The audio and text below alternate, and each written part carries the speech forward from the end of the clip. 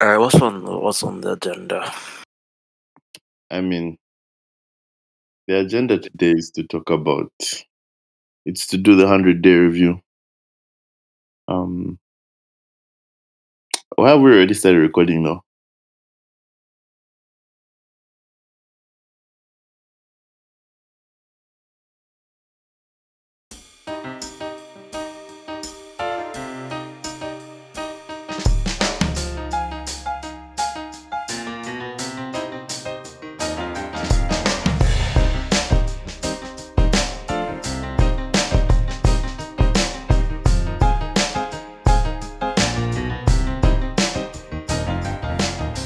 Welcome, guys, to this week's episode of the Village ZM.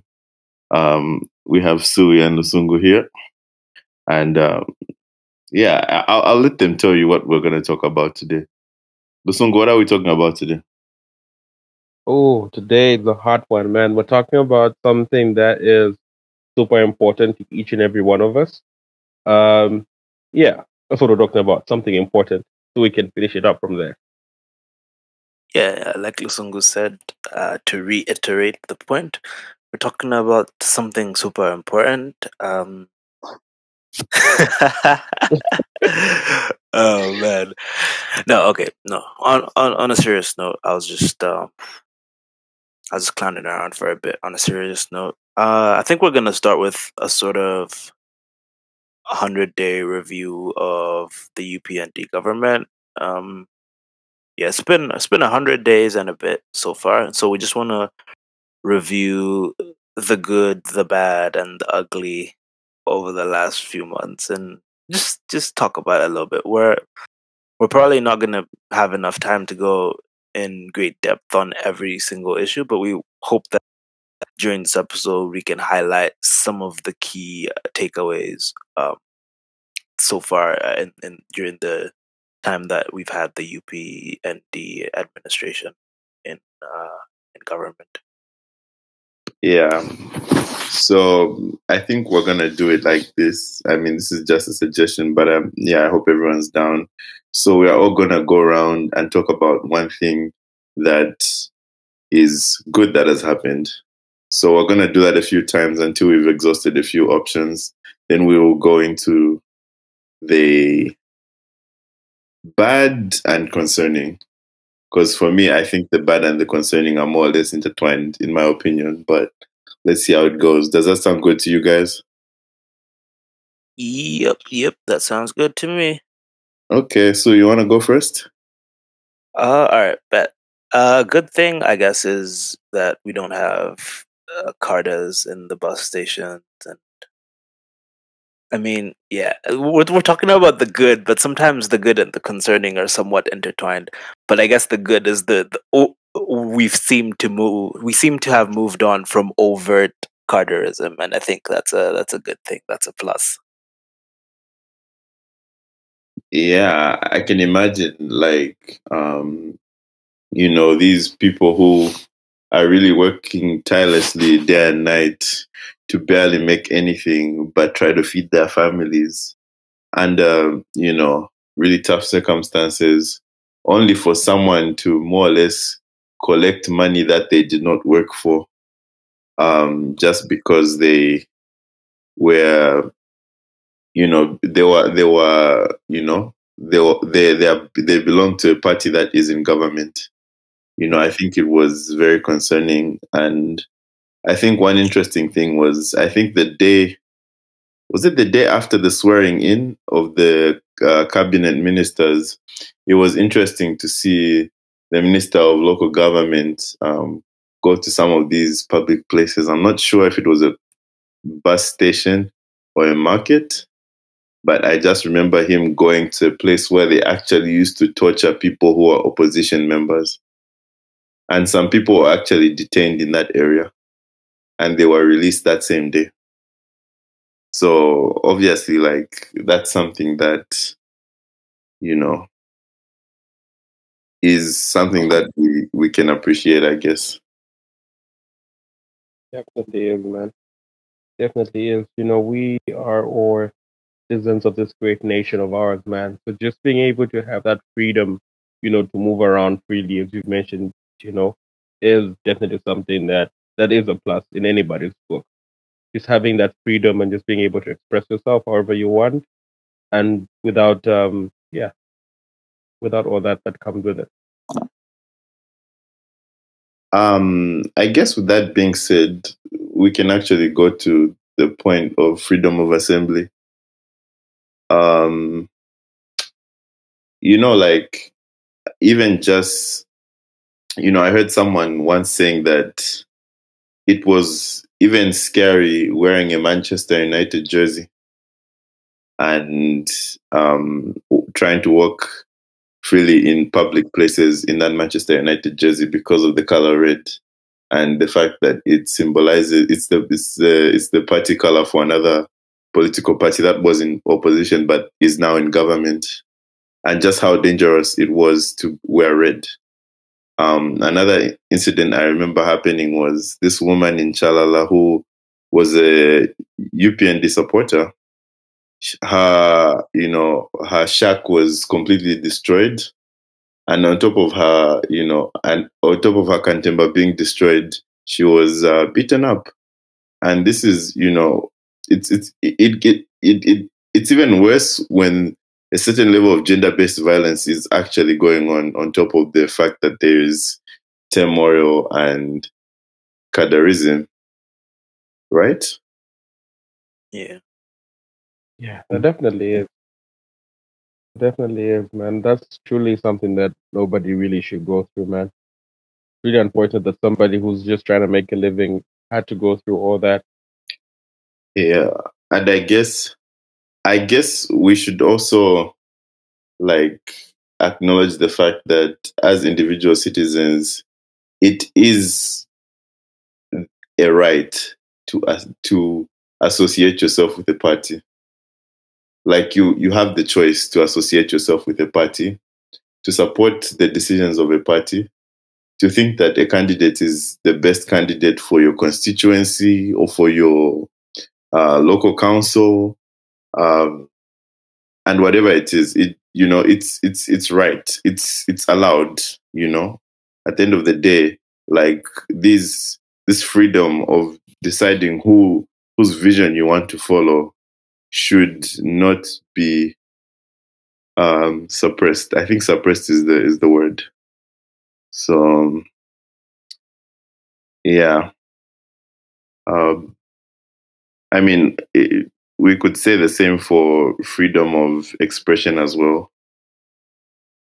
Um, Obviously, I think it's one at the same point actually, because even for freedom of expression, people are talking on social media in a more free way. I think towards the end of like the political campaigning period before elections, we kind of got fed up and we just had faith that there was going to be change. So we were a bit more free. But other than that, it was a really difficult situation and people were scared of, you know, getting in trouble for the smallest thing.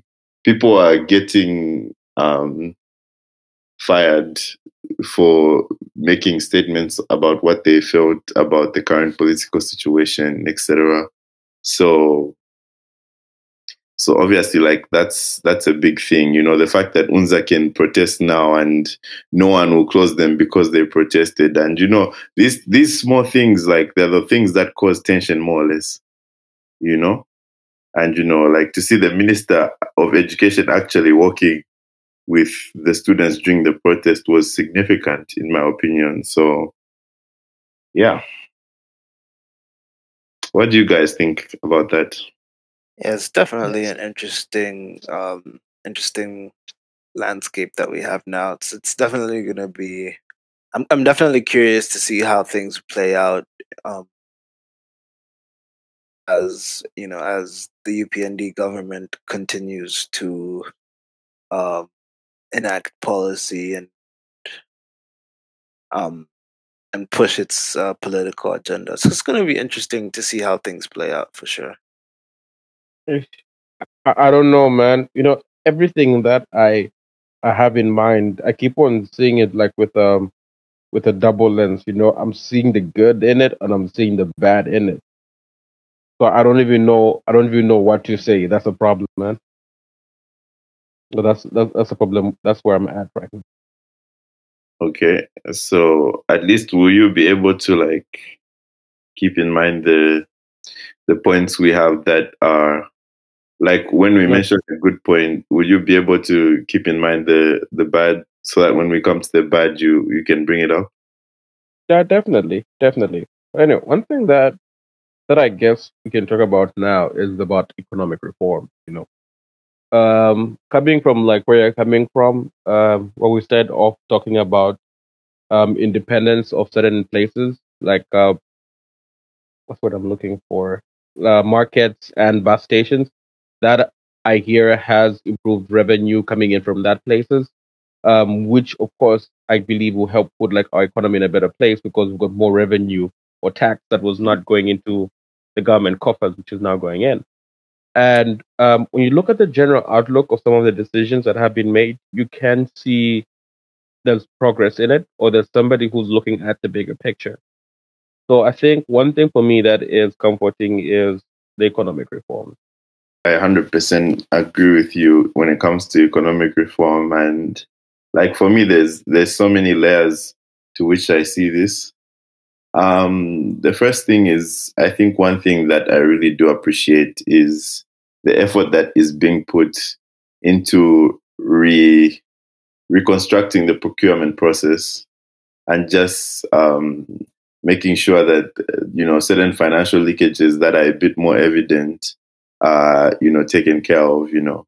I remember, was it just last week? They had a workshop for permanent secretaries, and they were just talking about different things that were in the Auditor General's report, and a lot of things that were signed off without the Auditor General's permission.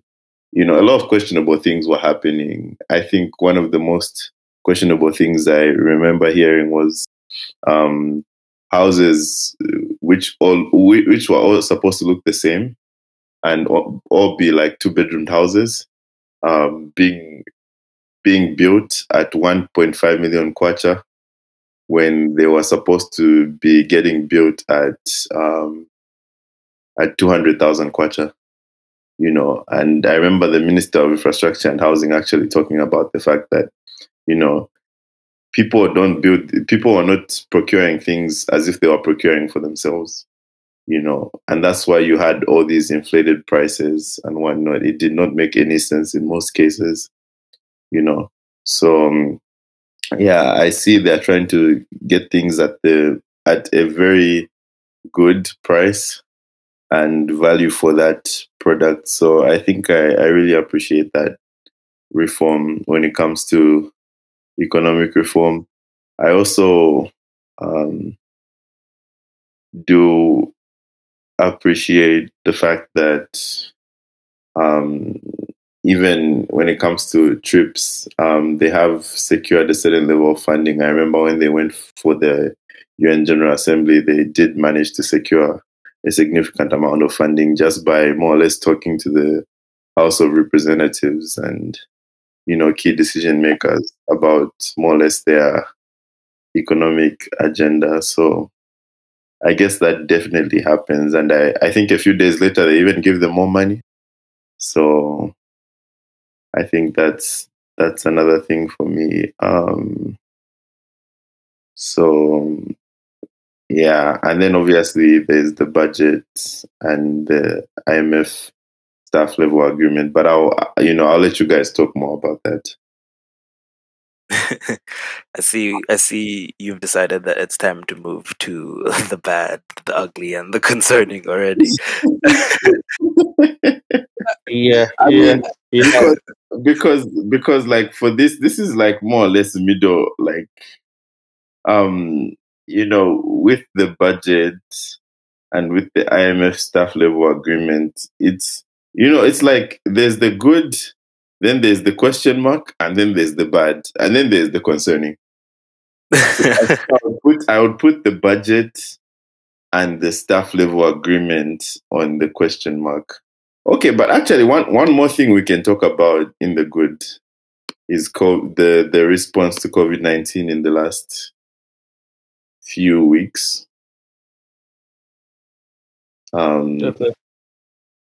Obviously, I think there's also a bad to this, but that's more or less about how it was handled in the past, even by the people who are in government now, and how their Yeah. response was more or less tone deaf towards it. But I am glad that they have had a change of color, you know, like I'm glad that politicians, you just know politicians.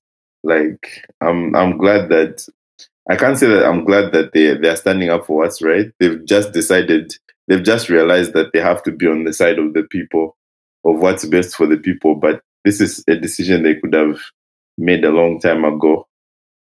But at the end of the day, I mean, this is where we are now, and there's been a vaccine relaunch. We've seen an increase in the number of the vaccinated population from 3% to 8% in 2 months. And they're trying to do mass vaccination programs. They're giving experts more time to speak on issues rather than just politicking about the pandemic, which I really appreciate. um, I guess experts being more involved in the process you know is is another thing that I see happening, not just in Ministry of Health, but even in Ministry of Finance. IMF press briefing the other day, and um, just yeah, it's really refreshing to see a bit more of that, as well as just seeing more of communication between politicians um, and the people. I guess the press briefings. I mean, a lot of things that have happened lately have been really awful, and there's so much that we are going to talk about that has happened. But I guess we can appreciate the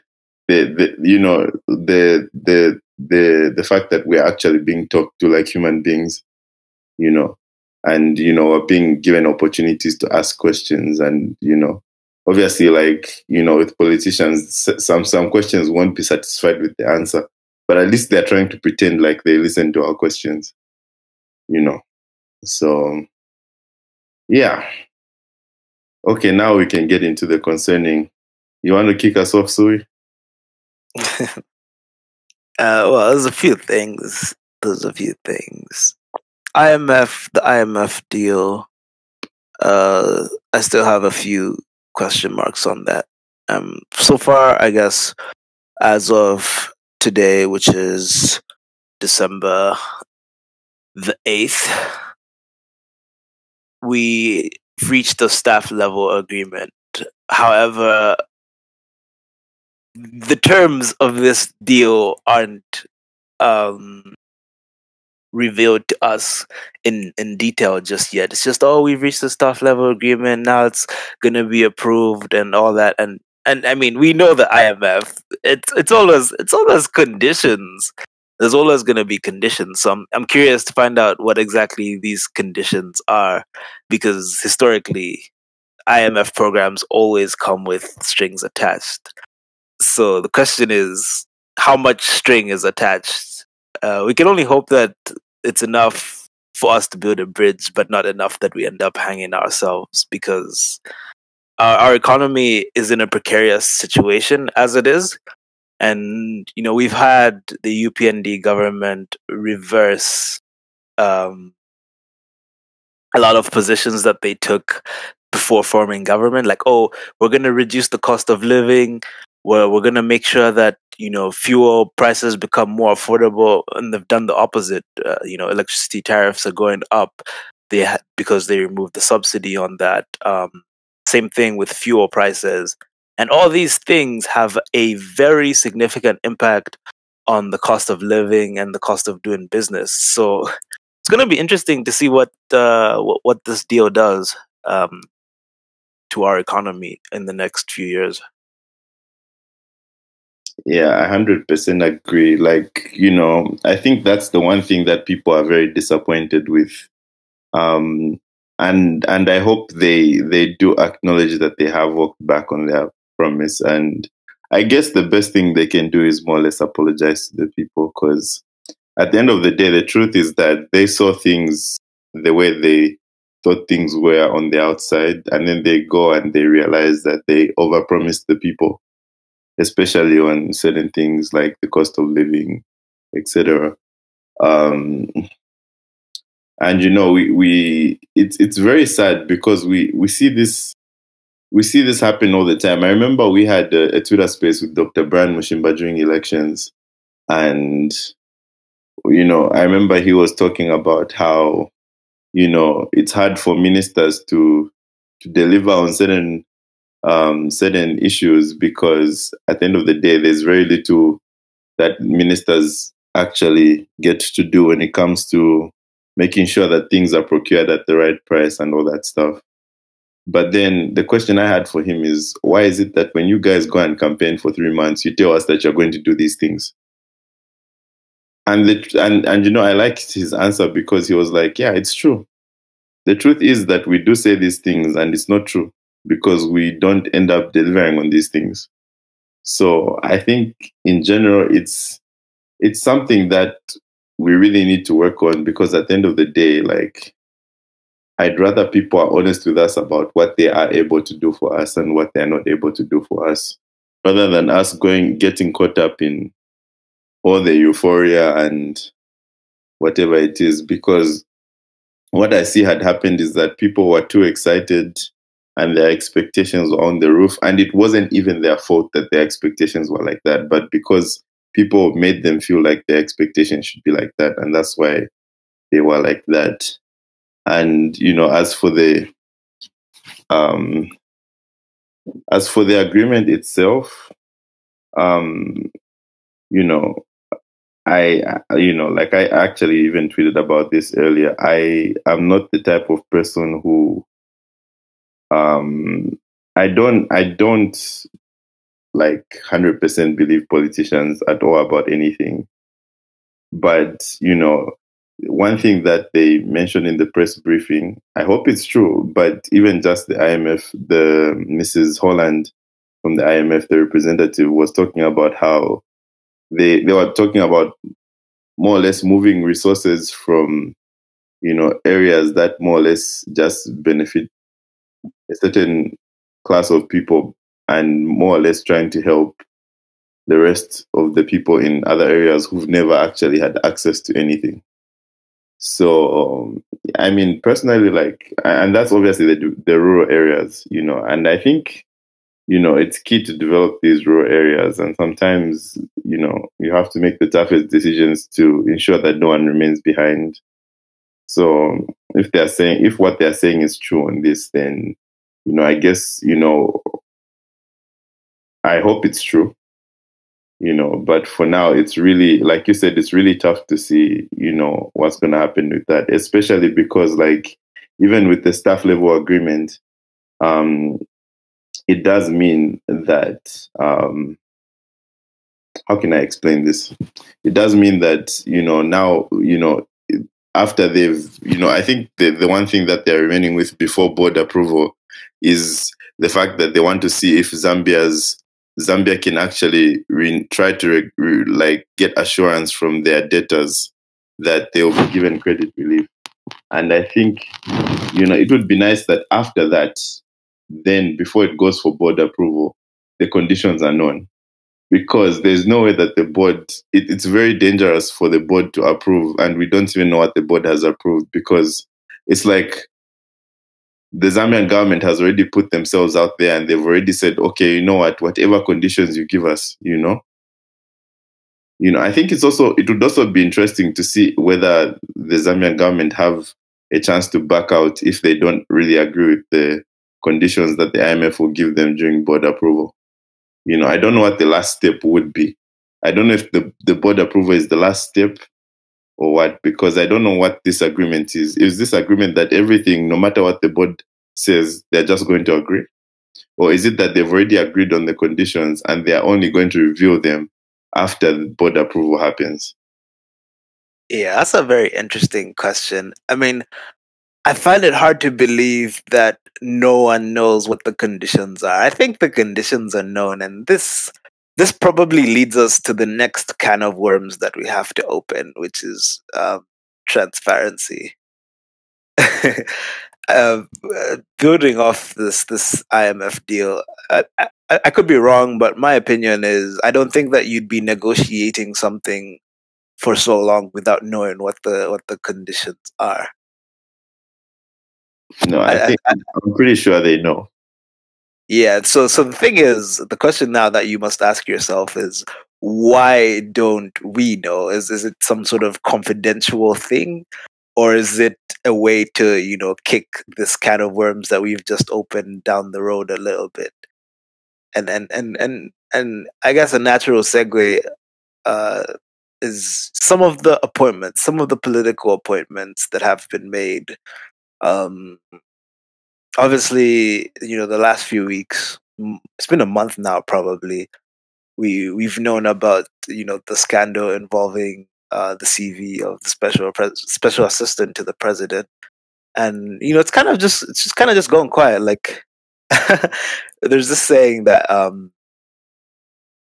there's two kinds of problems, and the small ones you can't do anything about, and the big ones just go away by themselves. And it seems like this might be holding true for us because that was a major scandal, and I feel like the fact that it hasn't been comprehensively addressed by the UPND government, it says a lot about the sort of level of transparency that we are getting so far.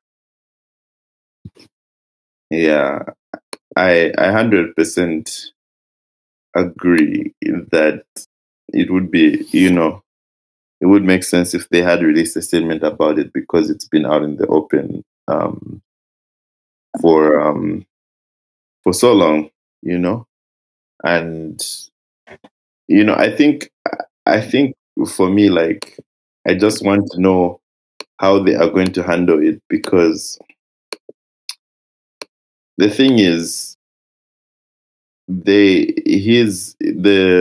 Jito Kayumba's claim is that the people who are writing this false information are the ones who made the mistake and not him.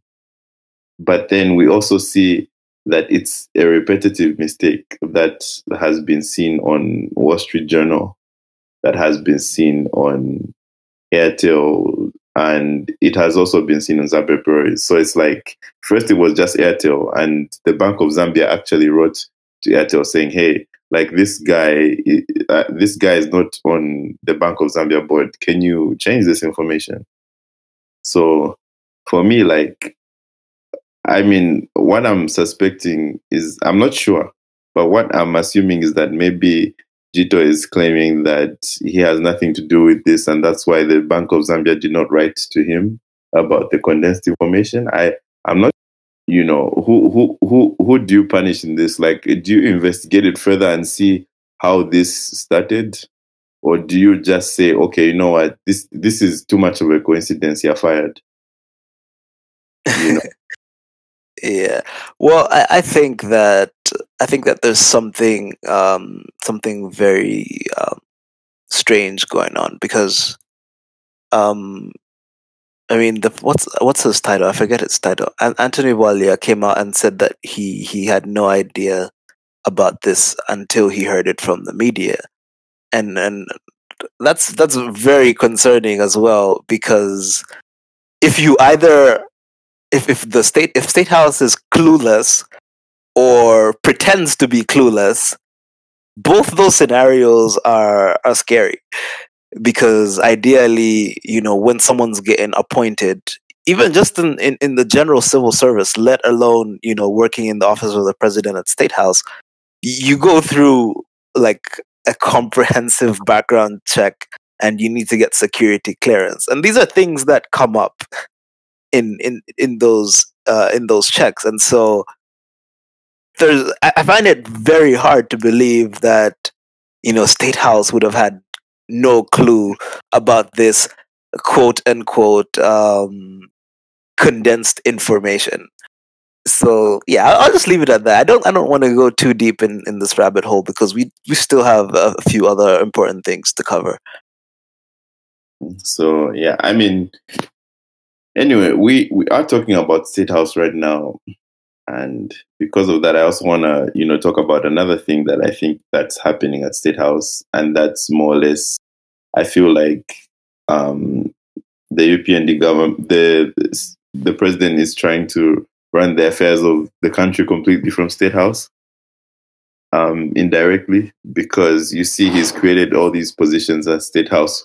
Who, like, I think just maybe if a few more positions were created, it's very possible for everything to directly be controlled from State House, which more or less it doesn't really it creates a very like I read that an article that was talking about how that creates a duplicity of positions, as well as it eats on resources as well, and at the same time it also just shows the presidency's lack of trust in the civil service, or confidence rather in the civil service, because you know it's like everything is being run from there. At the end of the day, like, it was interesting to see that there's a press briefing about the last a press briefing we had last week about the status of the pandemic within Zambia. And you had all these professionals come out, and some of the journalists were asking about whether the behavior of the virus is being and the vaccine is being monitored by our own people, our own experts. And you have half the panel who say there is nothing going on like that, but at the same time, as they get okay, it was just very interesting to see that the COVID advisor was talking about certain tests that are being done, but at the same time, a few of the experts on the panel did not know anything about those tests being done. So I was a bit confused, because it's like, okay, aren't you guys supposed to be on the same page? And I guess the same thing can be said about the stance on the cadres in the taxis and in the bus stops and the taxi ranks and in the markets. When Obvious Mwaliteta, the Lusaka provincial chairman of the UPND, was talking about how he thought that the cadres were going to restore law and order in these places. And, it went to Parliament, and Parliament more or less supported, like a few members of Parliament supported this, sentiment by Mr. Mwaliteta, including the Minister of Home Affairs, who said that he's actually a good chairman for saying that. And a few days later, the president comes out and creates a strong stance against it, and that's how the issue dies out. But it just showed that they were not on the same page, and I feel like I mean, it's only been a few months, but they more or less need to find a way of making sure that they are on the same page on issues, because I mean, obviously, this brings us to another problem, which is what's going on in Parliament, where you have a lot of rookie mistakes. Oh, rookie mistakes are happening across the board, not just Parliament. But anyway, carry on. Yeah, and that's what that's what I mean. Like, the rookie mistakes,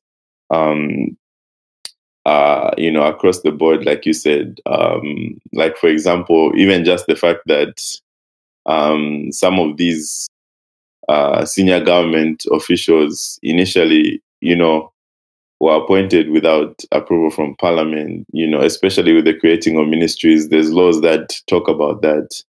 And then, going back and reversing what happened and having to swear them in again, I feel like that's something that should have been clarified. But then if you fire everyone who was there before, how are you supposed to know how the process is? Yeah, that's true.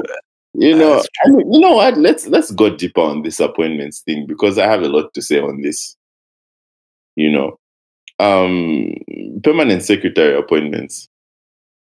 I really, I've had debates with people on this so much that I'm so tired of it.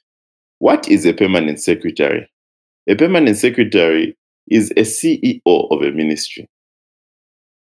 And this CEO of the ministry, more or less, is a professional and is appointed on the basis of being a professional. And that is why, even when another government comes, they should solely be fired for the basis of them failing to perform in the professional sector of whatever ministry that they are in charge of, rather Yep. than their political affiliation. And that is why appointing someone who is politically affiliated makes it very difficult, because we know these politicians, even if someone was delivering, they will remove them. Yeah. So, and we see a lot of these political, we see people who are at the forefront campaigning for, you are willing to go to jail for this, for that party or for whatever that party believed in. You are willing to, go all over, risk your life in dangerous circumstances with the unstable political climate. So it's very obvious where your loyalty is. And it's not a bad thing to have loyalty. But at the same time, you should know that, that position you serve in, more or less, it it should not take away from the fact that this is a government position that is more or less for professionals who are trying to develop their career. I can only imagine, like, people who've been there like 20 plus years serving in ministries, giving their 100%, only for someone to just be appointed because he's friends with he's a friend of the political party, or he's close with the political party. Yeah. Another thing we must also consider is the role of permanent secretary is a very technical role. So, like, you have to know your stuff. If you don't know your stuff, you end up being exposed. You look really silly because, like, the minister directs all the technical policy questions through the office of the PS. So, like, you have to know your stuff. That's one.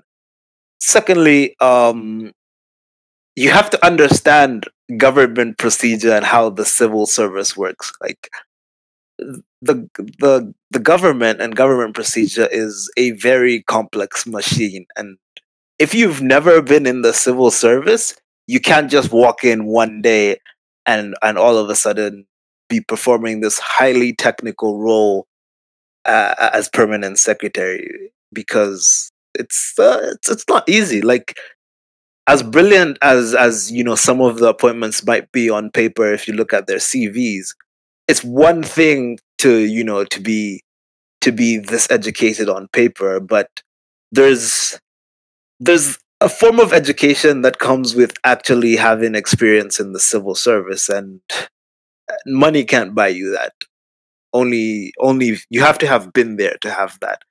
And so, like, the new class of permanent secretaries is gonna have to, like, learn really fast, because it's gonna be tough for them, and they're gonna have to lean on the rest of the civil service, which is basically where a permanent secretary should be promoted from anyway. So it's going to be interesting to see how this plays out, because the permanent secretary plays a key role in pushing government policy through specific ministries. And so, if the permanent secretary is underperform, the whole government is going to underperform.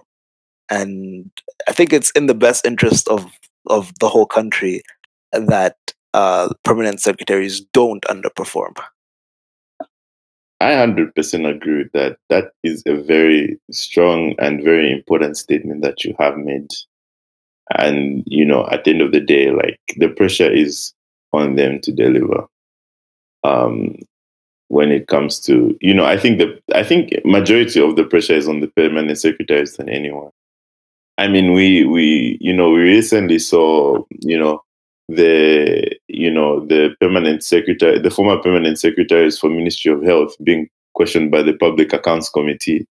And they were there, standing there, and they had to justify every penny that was spent, you know, on certain questionable, procurement processes that happened. And you need to be able to understand why it was important to buy something, or you should be able to admit, okay, here, this didn't make sense to procure, you know. And I feel like those are certain things that require a certain level of technical knowledge, a certain amount of consultation. And you are the professional. You should be able to give us a proper educative conversation. You should be able to educate the minister on what's going on. The minister should come to you and should have a proper understanding, at least enough understanding for them to go and give a statement in parliament and answer questions concerning that statement in parliament. And when they fail to answer those questions in parliament, they'll say, I'm going to throw this back to someone who's going to come and I'm going to throw this question to someone and give you an answer when I come back next time, you know. So that's definitely something that needs to be, looked into, you know. I also feel like for most of these issues, like I know this is a bit off topic, but it would be nice if we saw more of, like, instead of having like a debate when it's time to campaign, why don't we also start having political debates during this period? Because I feel like having more dialogue in an open space in front of a lot of people is going to more or less encourage people to have an exchange of ideas, and it's going to promote checks and balances, because people will see what's wrong and what's right. And when it's in public that you are discussing these issues, you can't say that you didn't think of something before you did something, you know. Yeah. I feel like we need to have more open debates on these issues, with these same key decision makers being there also, so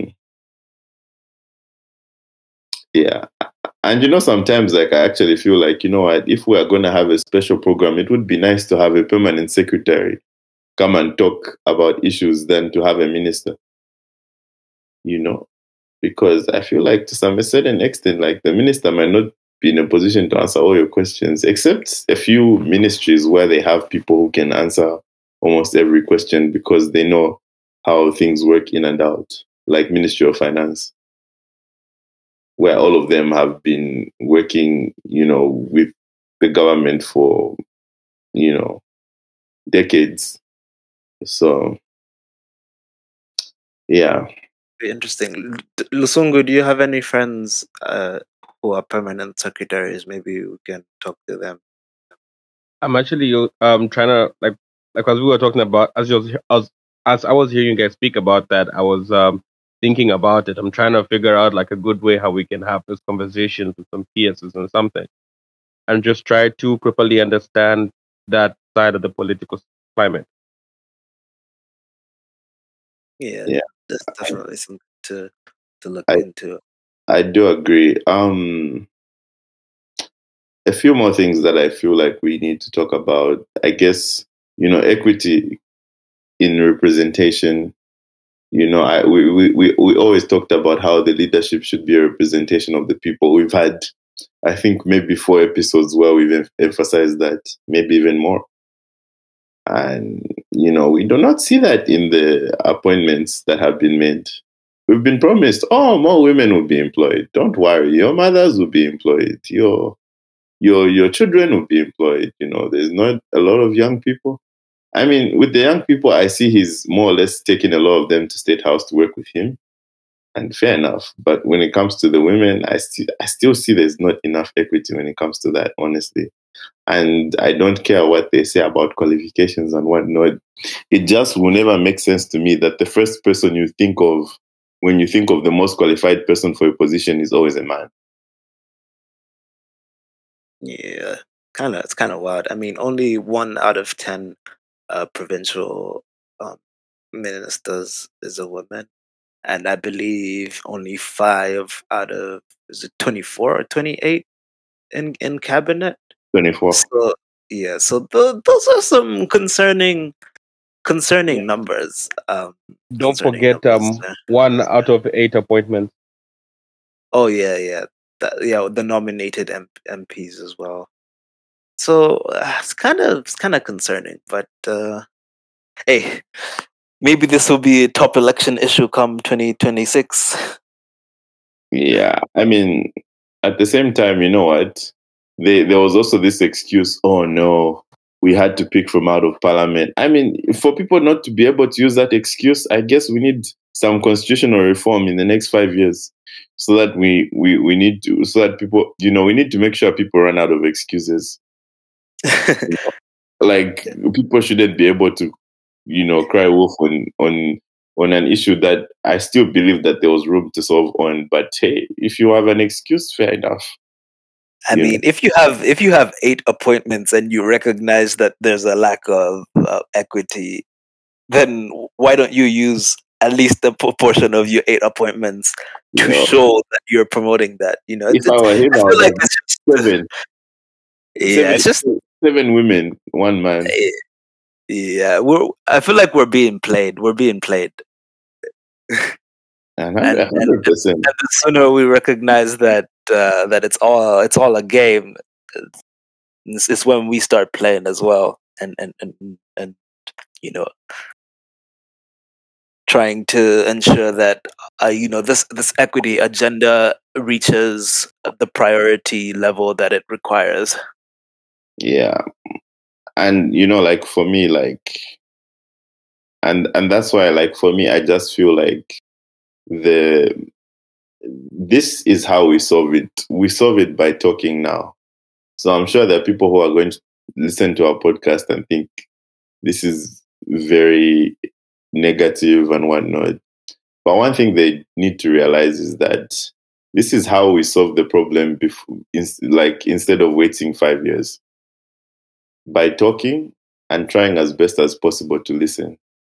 You know, I think more or less when it comes to um, government performance, um, yes, quite all right. If it's not working, you have to go to the ballot and vote. But at the end of the day, we also need to realize that while you're waiting for that, every decision that is made, every choice that is being made, every appointment, every procurement decision, every law, every person that is being arrested, and every person who is being acquitted, all of that more or less affects us, or it affects someone next to us. So it does affect someone. And I feel like that's something that we need to realize, that we need to start playing our part now. So at the end of the day, I want Zambia to succeed now. I don't want it to succeed in the next 5 or 10 years. So I'm going to talk on issues. If I see that something doesn't make sense, I'm going to say, hey, this doesn't make sense. And if it makes sense, I'll say this makes sense. But at the same time, I feel like people need to understand the importance of saying that something does not make sense. It doesn't mean we are saying, oh no, we missed this one or we missed that one or bring back your nip. No, we're not saying that. And I feel like that's an important thing for me to stress, because I feel like that's something that has more or less been frustrating me the last few days. Because at the end of the day, you don't want to be strangled by society when it comes to asking questions. It is important to ask questions. I know right now the UPND may still have a certain level of popularity, but at the end of the day, like even with you people who are supporters of them and lovers of them and whatnot, we need to understand where we want to be as a country and our collective responsibility. And I do not see any benefit that comes from praising each and every move that they make, even when it doesn't make sense. So, anyway, enough about that. Boom, drops mic right there. That's where the episode even ends, just like that. No, no outro, nothing. No, but you definitely um, hit the nail with the hammer right there. That made a lot of sense. It's important to give credit where it's due, but also criticism where it's needed. And in all this criticism, I think the point is that do we come out of it having learned something, having progressed as a nation. Because at the end of the day, the thing that we want is to be progressing as a nation, to see ourselves getting closer and closer to reaching our full potential every day. I 100% agree. Um, I mean, I guess there was one more thing I wanted to talk about before we close off, and that is a lot of what I've noticed in Parliament. Personally, I feel like the young, more, less experienced politicians who are in Parliament, especially in the party of government, you know, the party in government, I feel like they need to more or less speak up more and speak up more on things that are wrong. I feel like there's a sense of them not really being able to speak out on issues, to call out their peers when something is wrong, to more or less debate on things in an objective manner. I just feel like at the end of the day, especially, when you go in parliament, I think we spoke about this on a Twitter space. You go there because your constituency also elected you to represent them. So certain things, when something is not right, you just say it's not right, you know. And I don't really care whether that's the culture that has been built in parliament over the last few years. I really don't care. I just care that it's something that needs to be sorted out um, right now, honestly, because what I'm seeing is a lot of these experienced politicians on both sides are the ones who are just throwing jabs at each other. And it's good entertainment, fair enough, but at the same time, we don't need entertainment. These are real issues.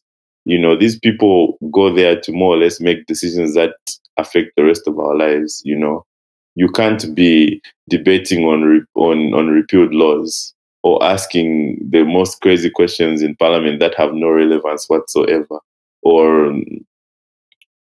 or even just the speaker's decision yesterday. I still don't understand that decision, you know, because everyone who I've asked, like, the only thing that could possibly, even just in the judgment, could possibly more or less um, be the reason the judgment was made was that, first of all, that it was related to the case of the ministers paying back, which I think is totally different. Um, but also, but also just the fact that the same thing happened where the MPs were dismissed last in the last uh, assembly of parliament, when the previous government was there, when Chishimba Kambuli was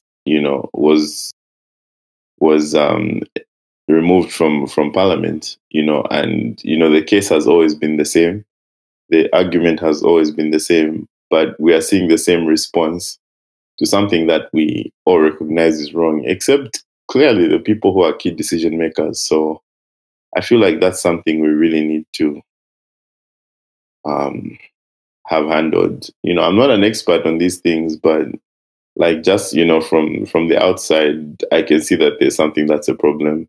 The moment I heard that these people whose seats have been nullified by the High Court, even though they've appealed, they are not allowed to enter Parliament. And I remember that I was listening to an interview by Johnson Sango, and he was talking about the fact that um, these are people who represent constituencies, and that means that if you do not let them sit in Parliament before a decision is made, then you have, if the decision takes a year, it means that it would be a year of an empty seat in Parliament, which means a year of one constituency not being represented, and their questions not being answered, and their cries not being heard.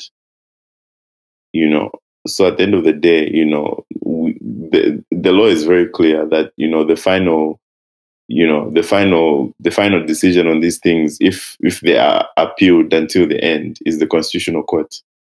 So people should be able to hold on to their seats in parliament. This is not a good look for democracy at the end of the day. Especially when those position those the people whose seats have been nullified are from the minority in the parliament rather than the majority.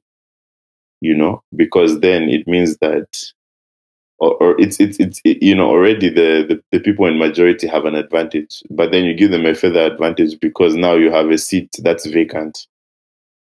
Fair enough if they win that seat, even though, like, obviously that needs to be worked on because there needs to be a balance and constitutional reform. But in the meantime, let the law prevail. That's more or less the overall my overall opinion on that situation. This is the part where we cue the theme music. I guess so. Dun, dun, dun, dun, dun, dun, dun, dun. All right, I guess before we wrap this episode up, I just want to say it's definitely going to be interesting to see how things play out. The next few months with the UPND government. It's probably taken them a bit of time to get their feet settled in under the table. But now the work begins. 2022 is coming up, which means the budget that they proposed is about to take effect fairly soon. We're gonna have this IMF deal coming through, and I could get to understand more how it affects us in the short term and the medium term. Yeah, we're just gonna see, I guess, the UPND's mandate and their policies start to take effect, and it's gonna be interesting to see how that goes for sure. Yeah, I think that's all from me. That's all from me. Yeah. All I'm gonna say is I wish them the best. We'll continue supporting them by checks and balances because I think if we give checks and balances, we actually want them to succeed because if they succeed, we succeed, but by checks and balances, not by praise. So we wish them um, all the best, and we also wish them growth. I mean, I feel like also at the end of the day, like, if there's anyone, by some miracle, if any of them listen to this episode, they should know that, you know, at the same time, they have an opportunity to grow and learn. And at the same time, they can benefit from that. So I think, saying this stuff doesn't mean, hey, keep your head down. Like, this is an opportunity for us to see that you can grow and learn and change. And okay, why am I giving a pep talk to politicians? I think I've said enough.